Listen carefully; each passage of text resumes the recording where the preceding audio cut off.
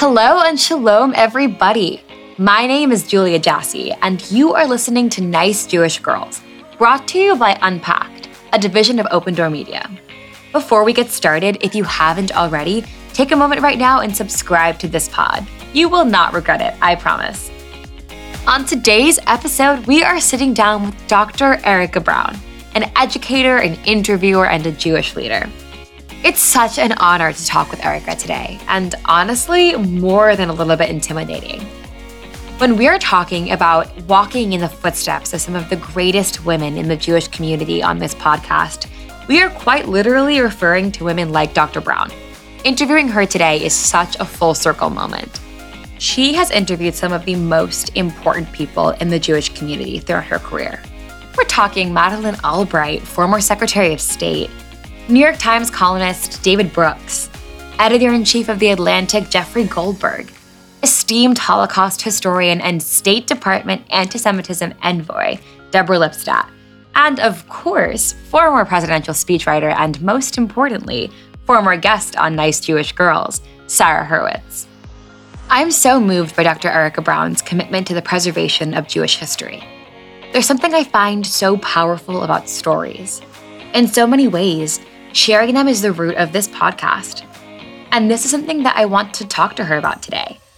Why record the history of these important Jewish people as a passion project, especially when she's doing so much incredible work herself? What makes her interview special? Because boy, they sure do feel that way. I am so excited for you guys to meet Dr. Erica Brown today. Let's do this thing.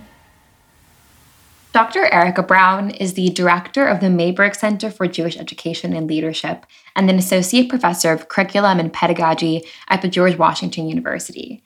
She's the author of 12 books on leadership, the Hebrew Bible, and spirituality. Erica has a daily podcast, Take Your Soul to Work. She has been published basically everywhere, including the New York Times, The Atlantic, Tablet, First Things, the Jewish Review of Books, and the New York Jewish Week. She currently serves as a community scholar for the congregation Etz Chaim in Livingston, New Jersey. Erica, it's wonderful to have you. Thank you so much for coming today. It's wonderful to be here. It's a real delight to talk to you, Julia. I want to really start off in the beginning. So you grew up as a Jewish woman. What was your experience like in your relationship to Judaism when you were younger? So that's a great question and a complicated question, which always makes it more interesting. Mm-hmm. I grew up, my mother is a child survivor of the Holocaust, and my grandparents were Auschwitz survivors. They were each liberated one day apart, one by the British and one by the Americans. And they didn't find each other and my mother for a whole year. Wow. So they were apart for a long time. And they went back to Germany, then they came to America. So the story of Judaism for me was a really Holocaust-saturated story. My grandparents were Ger Hasidim when they lived in Poland, but they let go of religion when they came to Jackson, New Jersey, where they had a chicken farm, as did many other survivors who came and tried to rebuild a life. Yeah. And I would say that when you grow up, as I imagine some of your listeners have experienced personally, when you grow up in a home of survivors, that is the Jewish story. That is the narrative. But that narrative comes with a lot of other consequences, and I mean quite literally, because it's a very depressing story, and it's a story of being hated, and it's a story of being small and insignificant and powerless.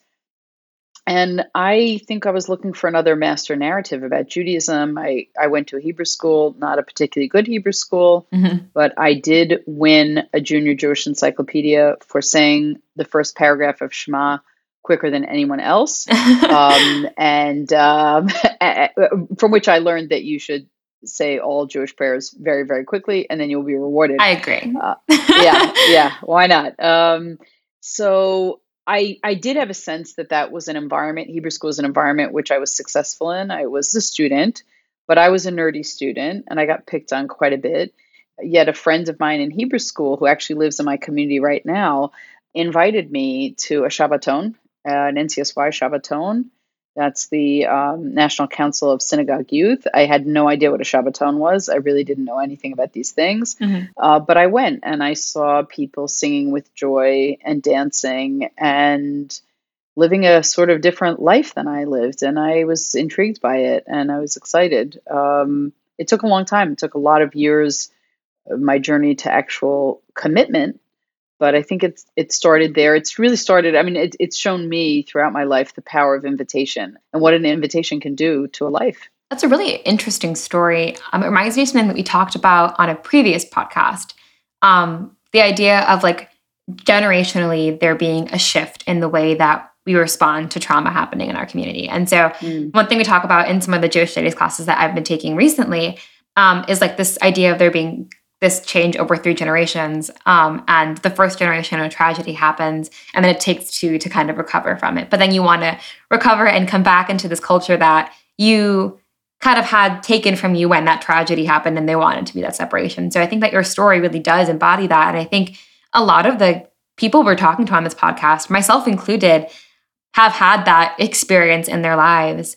And so what I'm really curious about is, now you're a mother, you're a grandmother, and you're raising this new generation of people who are going to connect to Judaism in their own way. How has your perspective on this culture shifted now that you have that particular experience? Yeah, it's an excellent question and a fantastic framing. There's an Israeli whose first name escapes me, Zerubbabel, who has done research on the impact of stories on identity. And so he says, many people tell a story of ascendancy, right? We were wonderful, our family was so prominent, and then everything began to fall apart. And then there's ascending narratives, which is we came from suffering like the Holocaust. Someone wanted to kill us, but we overcame and we rebuilt our family. And Zerubbabel contends that the best sort of story to tell is an oscillating narrative, right? We faced adversity, we overcame it. Those are the sort of the healthiest narratives. And I would say, as a mother and grandmother, that story, that oscillating narrative, has been very important. It's important that my children know where they came from. I had the great, great good fortune of having my grandfather live till he was 95 and my grandmother lived to 100. Wow. So they were married for 72 years. And so they really built decades of life after the Shoah, after the Holocaust. And they were a powerful force for good. And my children had great grandparents, which meant they were really directly connected to the sadness of their story. But also my grandparents were very, very funny people. I mean, my grandfather always told the same bad jokes, but they were people who did love life, and they took great joy in things. And so in terms of saying, you can tell a dark story, but you have to have lots of light in that story. And for me, balancing out with saying Jewish ritual and Jewish law, we raised our children as Orthodox Jews. Our lives are highly ritualized.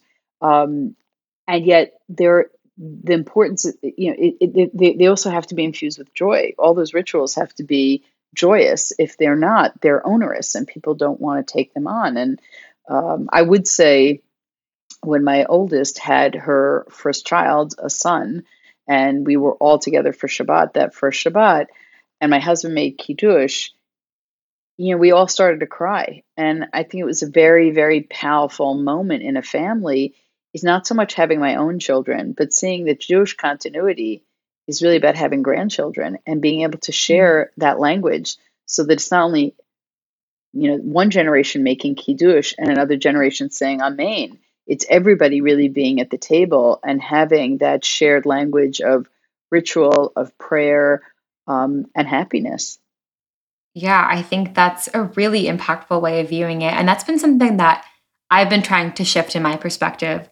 Over the past year, I think a lot of my work has been on anti-Semitism. And I was talking to my rabbi almost a year ago about it because it kind of gets you down after a while. And I remember telling them that it was a hard thing that I was struggling with. And they said, you can view it as Jewish history, as this continued cycle of oppression, of they hate us, they exile us, they kill us. Or you can view it as this continued cycle of resilience in spite of oppression, of continuing to survive even though they've hated us, they've tried to kill us. And I think that idea of an oscillating narrative that, yes, this bad experience exists, but we've survived in spite of it, is a really important framing. And I think a lot of the way that Jewish stories are being told now. Yeah, I actually worry a little bit because I think Jews respond to sort of urgency and emergency. And so we tell Holocaust stories, we tell anti-Semitism stories because they help us fund campaigns and they get people, they build solidarity. I guess, my master narrative is not the Holocaust. It's really the Exodus narrative, right? It's about being saved and then shedding that light to other dark spaces because I can live in the light. And I actually am very, very concerned that the American Jewish narrative has become densely depressing. You go to any synagogue, cities across America have Holocaust memorials. They don't have celebrations of Jewish life in the public square in the same way. And so I think it's deeply concerning and something I guess I devote my professional life to is trying to say, how do you have a different narrative? How do you create and how do you uphold a different narrative and not the immediate, urgent, everyone hates us narrative? It's not healthy. And you've done a lot of work on sharing a more positive narrative. And one thing you mentioned earlier on in the interview was the power that you find in stories. So a big part of your work has been moderating panels, conducting interviews with lots of really incredible people. Madeleine Albright, actually, Sarah Hurwitz was a previous guest on our podcast, so that's a name that hits close to home. Deborah Lipstadt, these really incredible people. In what capacity are these interviews happening? That's kind of to start off, in what capacity are these interviews happening? Well, sometimes I'm asked by other organizations who have, sort of a star and they want someone to interview them and give some Jewish context to the conversation. Very often through my own Mayberg Center. Certainly during COVID, we were able to conduct a lot of interviews virtually, and anyone's welcome to go on our website and listen to them and join us on future interviews. So, Julia, when I was employed in the Federation, I used to write speeches for people, which is natural. I'm a speaker and I'm a writer. And writing speeches for other people was a real Martin Buber experience of I and thou, because you need to capture their voice. It can't be your voice. If it's your words and your voice, it's just never going to sound authentic to them. And I find the speech writing process really, really interesting. It's interesting that you had Sarah, who's a friend who was writing, speeches for Michelle Obama and sometimes for President Obama. There's a process by which you actually really squash your own ego in order to really create a platform for someone else's voice. And that, I think, is the key to a good interview. I'll hear interviewers who they're interviewing someone else so that they can have the laugh or they can make the comment or they can give their ideas over. I think a lot of comedians who do that, and people enjoy that because they come for the laugh. And so the laugh at someone else's expense is fine. I'm a very curious person. I really love to hear other people's stories. So to me, to just be able to be with someone in that kind of space, in that kind of public space, and get a sense of what drives them and what impact they're having and what disturbs them and what keeps them up at night. I will say that interviewing requires a lot of preparation. If someone's written books, then I'm going to pretty much read maybe all their books or a lot of their books, listen to them online, try to get a sense of repeated issues that keep coming up for them. But I know not everyone loves doing interviews. I love it. I just love it. That's really important, I think, to hear as someone who's doing interviews now, because you have this wealth of experience. So I'm really internalizing all of what you just said. I'd like to say one more thing about that. Yeah. It's really important in an interview to ask questions that they're not getting in other formats. Yeah. I've interviewed David Brooks several times, and he once said to me after an interview, "No one has ever asked me these questions." And he said it in a little frustrated way, but then with a smile. And I felt like that was a success. And I think for me, interviewing people and thinking about the Jewish dimension of their work and what inspires them or what they struggle with, when they're really speaking in a world platform, whether it's about politics or literature or other trends, and trying to get a different story. And I think people respond to that because they have pat answers to the questions that everybody has asked them before. Mm. The key is to ask them things that they're not anticipating, and then you get answers that are surprising. That must be such an interesting, I mean, I guess I'm saying must be, but that's I guess what I'm trying to do here too. But that's a really interesting, I think, way. The main word that pops out at me from what you just said is curiosity, because something I can definitely echo. There are these incredible people, and they almost seem like there's a degree of distance between like the public figures and the people who you have a conversation with. And it's a really interesting experience to sit down with someone who you've read their work, you've read about them, and now they're a person in front of you. And that's a very, I think, different way of looking at someone. I think part of the challenge, Julia, is shrinking the distance. Yeah. Because if you see that person and you're in adoration of that person, you're not, I think, going to ask really great questions. When I had the gift of interviewing Secretary Albright, I actually bought her a pin. I bought her a Sterling typewriter. She loves pins, and I actually in Phoenix, Arizona, I went to an exhibit of her pins that she wore in different contexts to make political statements. And so I felt like I try to do something which equalizes the space between us somewhat, because otherwise it's not going to feel like a real conversation. It's going to feel very stilted. Yeah. And what are some of the impactful stories that you've heard from these people? Because you'd mentioned wanting to hear things that aren't being told elsewhere. What are some examples of things that have really just impacted you in your experience? Well, actually, I'll talk about the Albright interview. It was interesting. I think it was, I can't remember which book it was for the moment. I mean, she writes big books. So if you're interviewing her, it's going to be, there's a lot of prep time. And I confess to being starstruck. I think it was at a local JCC in the Washington area. And I said to her, this was shortly after the revelation that she had Jewish parents, and although she wasn't a practicing Jew. And I said, Secretary Albright backstage, I said, someone is going to ask you a question about your Jewish identity. Do you want it to come from the audience, or do you want it to come from me? My preference would be from me, because then we can control it a little bit more. And she said, okay, that's good. You'll ask me. And I asked her a question of how she deals with this. And of course, the first question from the audience in the Q&A was the same question, which meant either they weren't listening, or what I took from that is there's a huge anxiety around Jewish identity, and people want to know, what do you mean you weren't Jewish? What do you mean you didn't know? And we easily attack.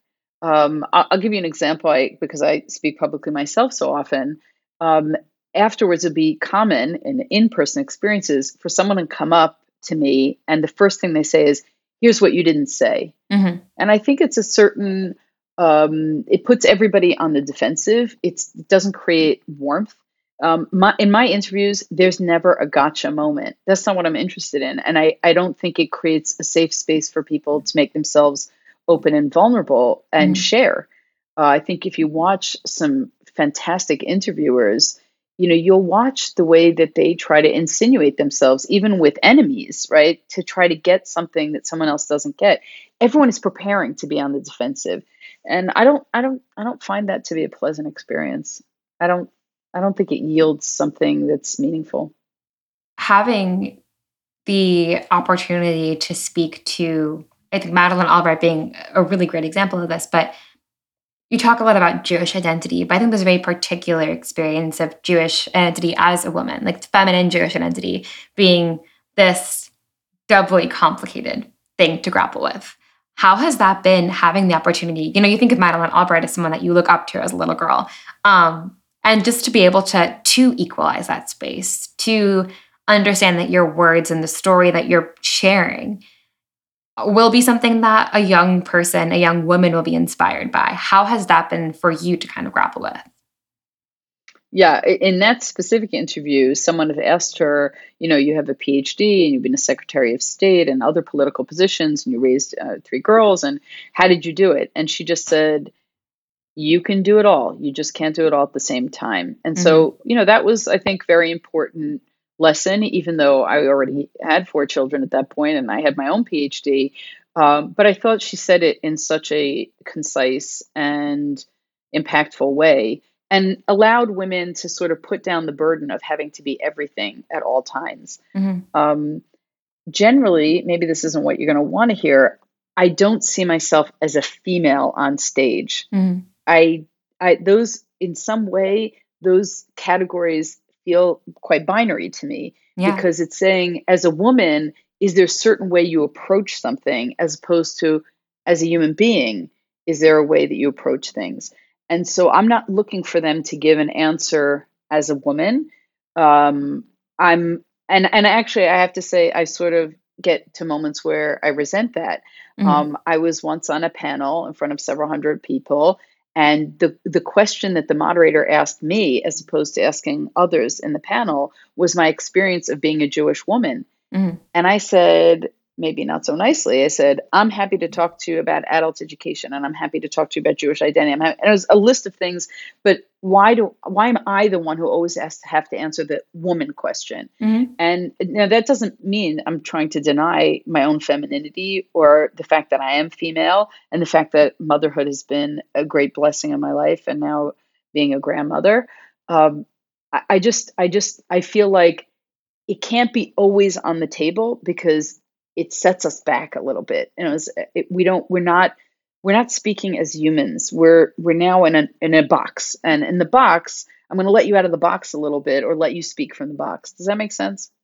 That makes absolute sense. I've had similar experiences where I was asked to do a speaking piece, and I was told explicitly that you're the woman who's going to be representing the female community in this panel, this whatever it is at the time. And I always really resent that. And I'm really curious because you mentioned that you don't see yourself as a female on stage. But it's something I think that I can actually understand really well. Do you see yourself as Jewish on stage too? Does that label feel like something you're owning in that moment? Or do you feel like you're just another person with whoever it is that you're interviewing? No, and it's so interesting. Mm-hmm. I've never been asked that. There you go. I actually always see myself as Jewish wherever I am. So it's interesting, that level of identity in some ways. So I can't even say close to the skin. It is the skin. Mm-hmm. And in fact, I think that that's one of the reasons that I'm doing an interview is we're in a Jewish setting, Yeah. or we're trying to elicit some kind of Jewish connection to a speaker or a situation. I think that's also a product of the fact that I study texts every day. I write about texts every day. I'm in a deeply ancient Jewish world, Mm-hmm. and walking as a modern person. So there's always sort of a drumbeat or a connection, synthesizing a connection. Oh, I read something about that, or I studied that, or here's a verse in the Bible, or here's a piece of Talmud. And so that is a language that I walk in, and those are synapses that are constantly going for me. And I think, as you said wisely, when you're asked to do something simply by virtue of being a woman, what they're saying is, you're not here for your brain, your ideas. You're here for your anatomy, and people don't even realize how insulting it is. And so I think I probably naturally have some backlash to that. Maybe when I'm older and wiser, I'll feel more at peace with that, and more willing to say, I'll do the women only sort of, talking, thinking, studying. But for right now, it's bipartisan and transgender. How's that? No, I really understand that resentment to it. That's something that I've felt a lot growing up as well. I was raised never really being aware of the fact that it was different because I was a woman, or anything was different because I was a woman. It's become, I think, a bit more prevalent in my life as I've gotten older. But I've always really resented that and want to be successful as a person. And I'm really curious why there's that difference, that being a Jew is this transcending thing, even though being a woman sometimes is something we could put on the back burner. And I'm curious why. I'm curious.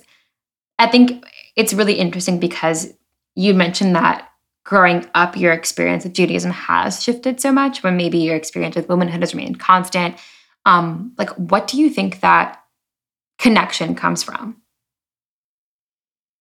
That is very hard to say. I will say, when I went to a fancy prep school from ninth and 10th grade. And then as I was becoming more observant and Sabbath observant, there was a policy in my school that I had a merit scholarship to go to that school. And if you took off for, private reasons, one of them being religious observance, you would lose your merit scholarship.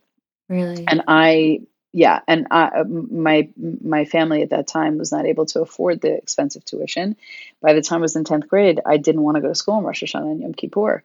And I gave up my scholarship, and I got on a train to the New York area by myself and tried to find a school to go to. And it was a very lonely experience. And I also had given up a lot. I loved school. It was, I loved being there.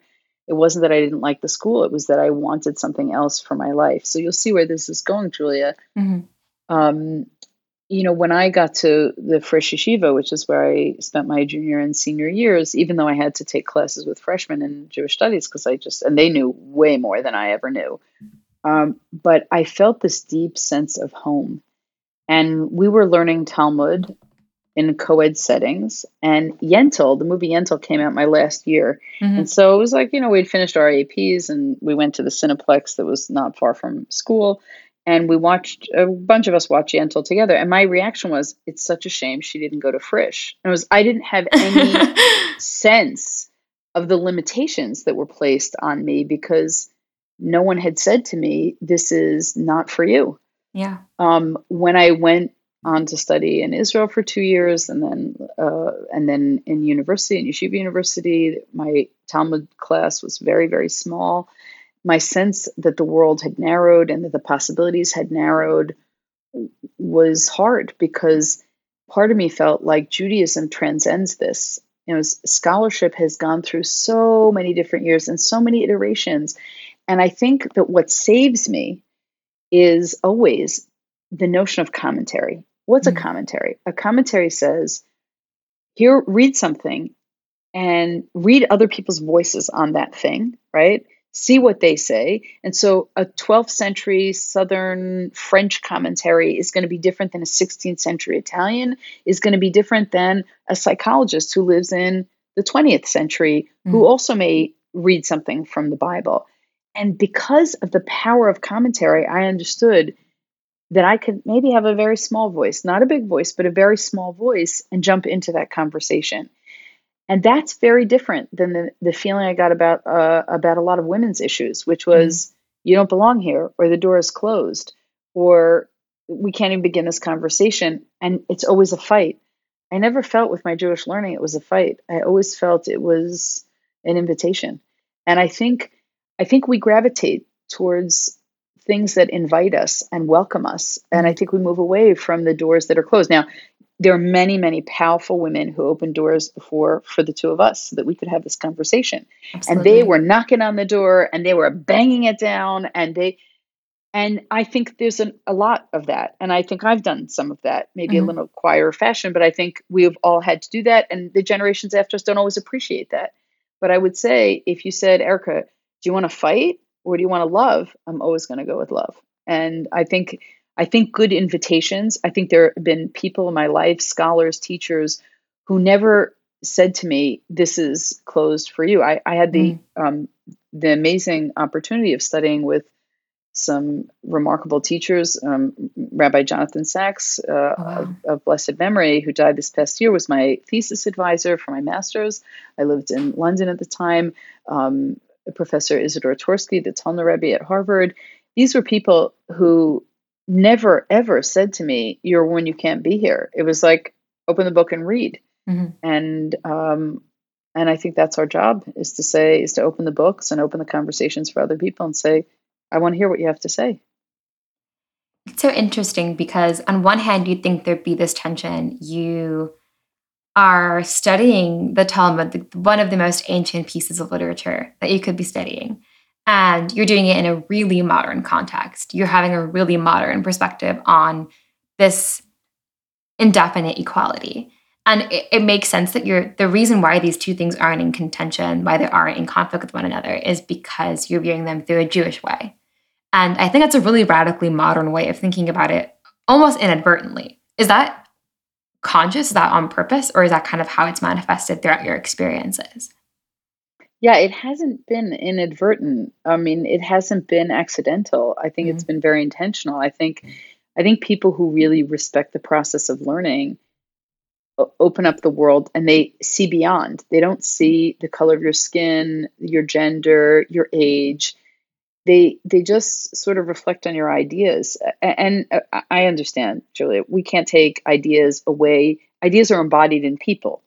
But I had the good fortune of completing a cycle of Talmud, of Daf Yomi, of daily study. It took 7.5 years, and I got to speak in Jerusalem at the Siyum, at the conclusion of that. Now, in my wildest dreams, Julia, could I imagine standing up on a podium with thousands of other women, thousands? It was a dream. I was like literally pinching myself. It was like, I don't know, winning the World Cup or I don't know, the Super Bowl. Yeah. I was just so awed. And I Mhm. was thinking about those small Talmud classes or experiences where people did try to close a book or did try to close an opportunity. And I just felt like, wow, this room is on fire. And how grateful I am to live now. And I'm grateful to the people who came before me who allowed this to happen. Many of the men who were teachers and mentors who saw beyond and allowed this to happen. And so our job is to really continue to open those doors and create possibilities that we never, realities that we couldn't have imagined at an earlier time. That's so impactful to hear that experience of standing in front of thousands of women just talk. I mean, just hearing this story, it makes me like react. So I can't imagine living it. And I guess that really brings us to our last question, which you've talked about a little bit already. But what we want this podcast to be is we're in this modern world, we're studying this ancient tradition, and we want to give everyone, but mainly young women, access to mentors they probably will never get the chance to meet, to kind of do what you said and squish that space between the people that you read about and the people that you're meeting. And what's one piece of advice that you'd want to give to the people listening to this, specifically to young girls, about navigating the world as a Jewish woman, especially within the framing that you've spoken about already? Yeah, people respect ideas. Be one of those people who has them. Mm-hmm. I'm going to say a few things that aren't so popular. Mm-hmm. I think the American Jewish community is not saturated with lots of content. Mm-hmm. I think the conversation is quite shallow. There are a lot of Jewish cliches. There's not enough ideas. There's not enough respect for ancient traditions and how they impact modern lives. And people need them. We are meaning makers and we search for meaning. Mm-hmm. And Judaism has a lot of meaning. But you also have to study to gain access. And the more informed and thoughtful you are, the more people want to hear what you have to say. That takes work. We're also a very suburban community in the sense that what we talk about tends to be what we own and what we want, right? As material things. And America has been a place of great abundance for the Jewish community. And there's another side of this, which is that doesn't make you an interesting person. Mm-hmm. I'm interested in interesting people. I think that's the gift of interviewing, is to interview interesting people. I think everyone has the capacity to be an interesting person. Mm-hmm. You have to ask yourself, am I an interesting person? Am I reading or am I sort of mindlessly scrolling? What does it take to be an interesting person? Who do I need to meet? What conversations do I have to have? All this doesn't have to be intellectual, but I think that question for me, it's not only about women, it's really about humanity right now. Yeah. Are you an interesting person? Are you someone would want to interview because you have something worthwhile to say? And I'm not suggesting that ideas alone make someone worthwhile. We are all worthwhile by virtue of being God's creations. What do we do with the fact that we're created? Do we create in imitation of God? Are we occupied with the work of creation, of bringing new ideas, of bringing people together who've never been together, before? Am I allowed to give another piece of advice? Absolutely. The more the merrier. Women and girls need to create stronger sisterhoods. I think girls are toxic to each other. I'm someone who suffered at the toxicity and the drama of girls who just, make fun and belittle. And I've watched that have its own adult version, and it's really not pleasant. At a certain point, you're not in sixth grade anymore, and you need to take some responsibility for the female communities that you create. And I say that because sometimes women like to be, they take advantage of the fact that they're still a minority in certain settings, and they want to be sort of special and unique, and they don't reach out and mentor younger women. And they're jealous and competitive of women who are at their same stage. Put it down. It's too much to carry, and it's not pleasant. We can lift each other up and lift up ideas and lift up the world when we do that together. And that's not something I hear enough of. I hear a lot about sort of promoting female leaders and not sort of promoting a collective of compassion and leadership and concern and morality. We're here to do that work together. And everything is more fun and everything is more meaningful when we can do it as a community. That's really wonderful advice. And you are a huge part of that by being this person who is both a leader and a mentor for so many people, so many students. And it's been such an honor to speak with you today. I feel like I've learned a lot from this conversation. I'm sure everyone listening can echo that sentiment. And thank you for taking the time. I really appreciate it. I can't think of a better way to spend time, Julia. And it's been an honor to be with you. Thank you. Thank you so much.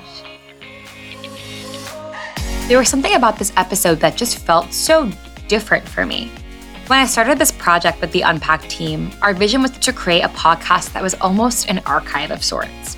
An archive of history being made today and of the women who are making it. I believe without question that the future of the Jewish world, the future of the world in general, is female. Our power and our commitment to bettering the world is palpable, and we finally have all of the resources to achieve this chance. This conversation with Dr. Brown reminded me of why we started this podcast in the first place. Sitting down with her, I kept forgetting that we were in an interview. For just this moment, she really embodied the purpose of this project: mentorship.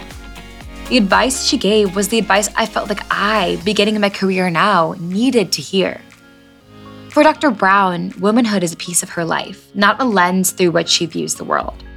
Judaism, on the other hand, is different. Judaism shifts the way she thinks so strongly that it's impossible to separate it from herself. There's something about that I really connected to. Growing up in the early 2000s, my parents taught me to be a strong person, a smart person, a successful person. It wasn't until I got older and began to confront the way sexism shapes our world that I realized how most people view us, as strong women, as smart women, as successful women. But Dr. Brown is so much more than a nice Jewish girl. Dr. Brown is a complete person. She's a person before she's a woman even. But she's a Jew before she's a person. And honestly, I'm still grappling with the significance of that statement. I probably will be for quite some time. I have no choice but to ask myself now, who am I? And this, my friends, is where we'll leave you for today's episode of Nice Jewish Girls. Hopefully a bit smarter and a bit more inspired. I would love, as usual, to hear your feedback and suggestions for other nice Jewish girls to host on this pod. Email us at podcasts@jewishunpacked.com. And join us next week when we'll be speaking with Danny Goldblatt, esteemed Jewish studies teacher, but also famous barbecue chef who makes kosher food. Nice Jewish Girls is the production of Unpacked, a division of Open Door Media. Rivki Stern is our producer, and I am your host, Julia Jassy. Check out JewishUnpacked.com for everything Unpacked related, and subscribe to our other podcasts. I want to give a quick shout out to a weekly podcast you might love, called This Week Unpacked. In 15-minute episodes, my colleagues Avi and Sarah explore a relevant and important topic in Jewish and Israel news. Check it out and let me know what you think. And follow Unpacked at all of the social media places, like TikTok, Instagram, Facebook, YouTube, and Twitter. Just look for @JewishUnpacked. Talk to you later, ladies.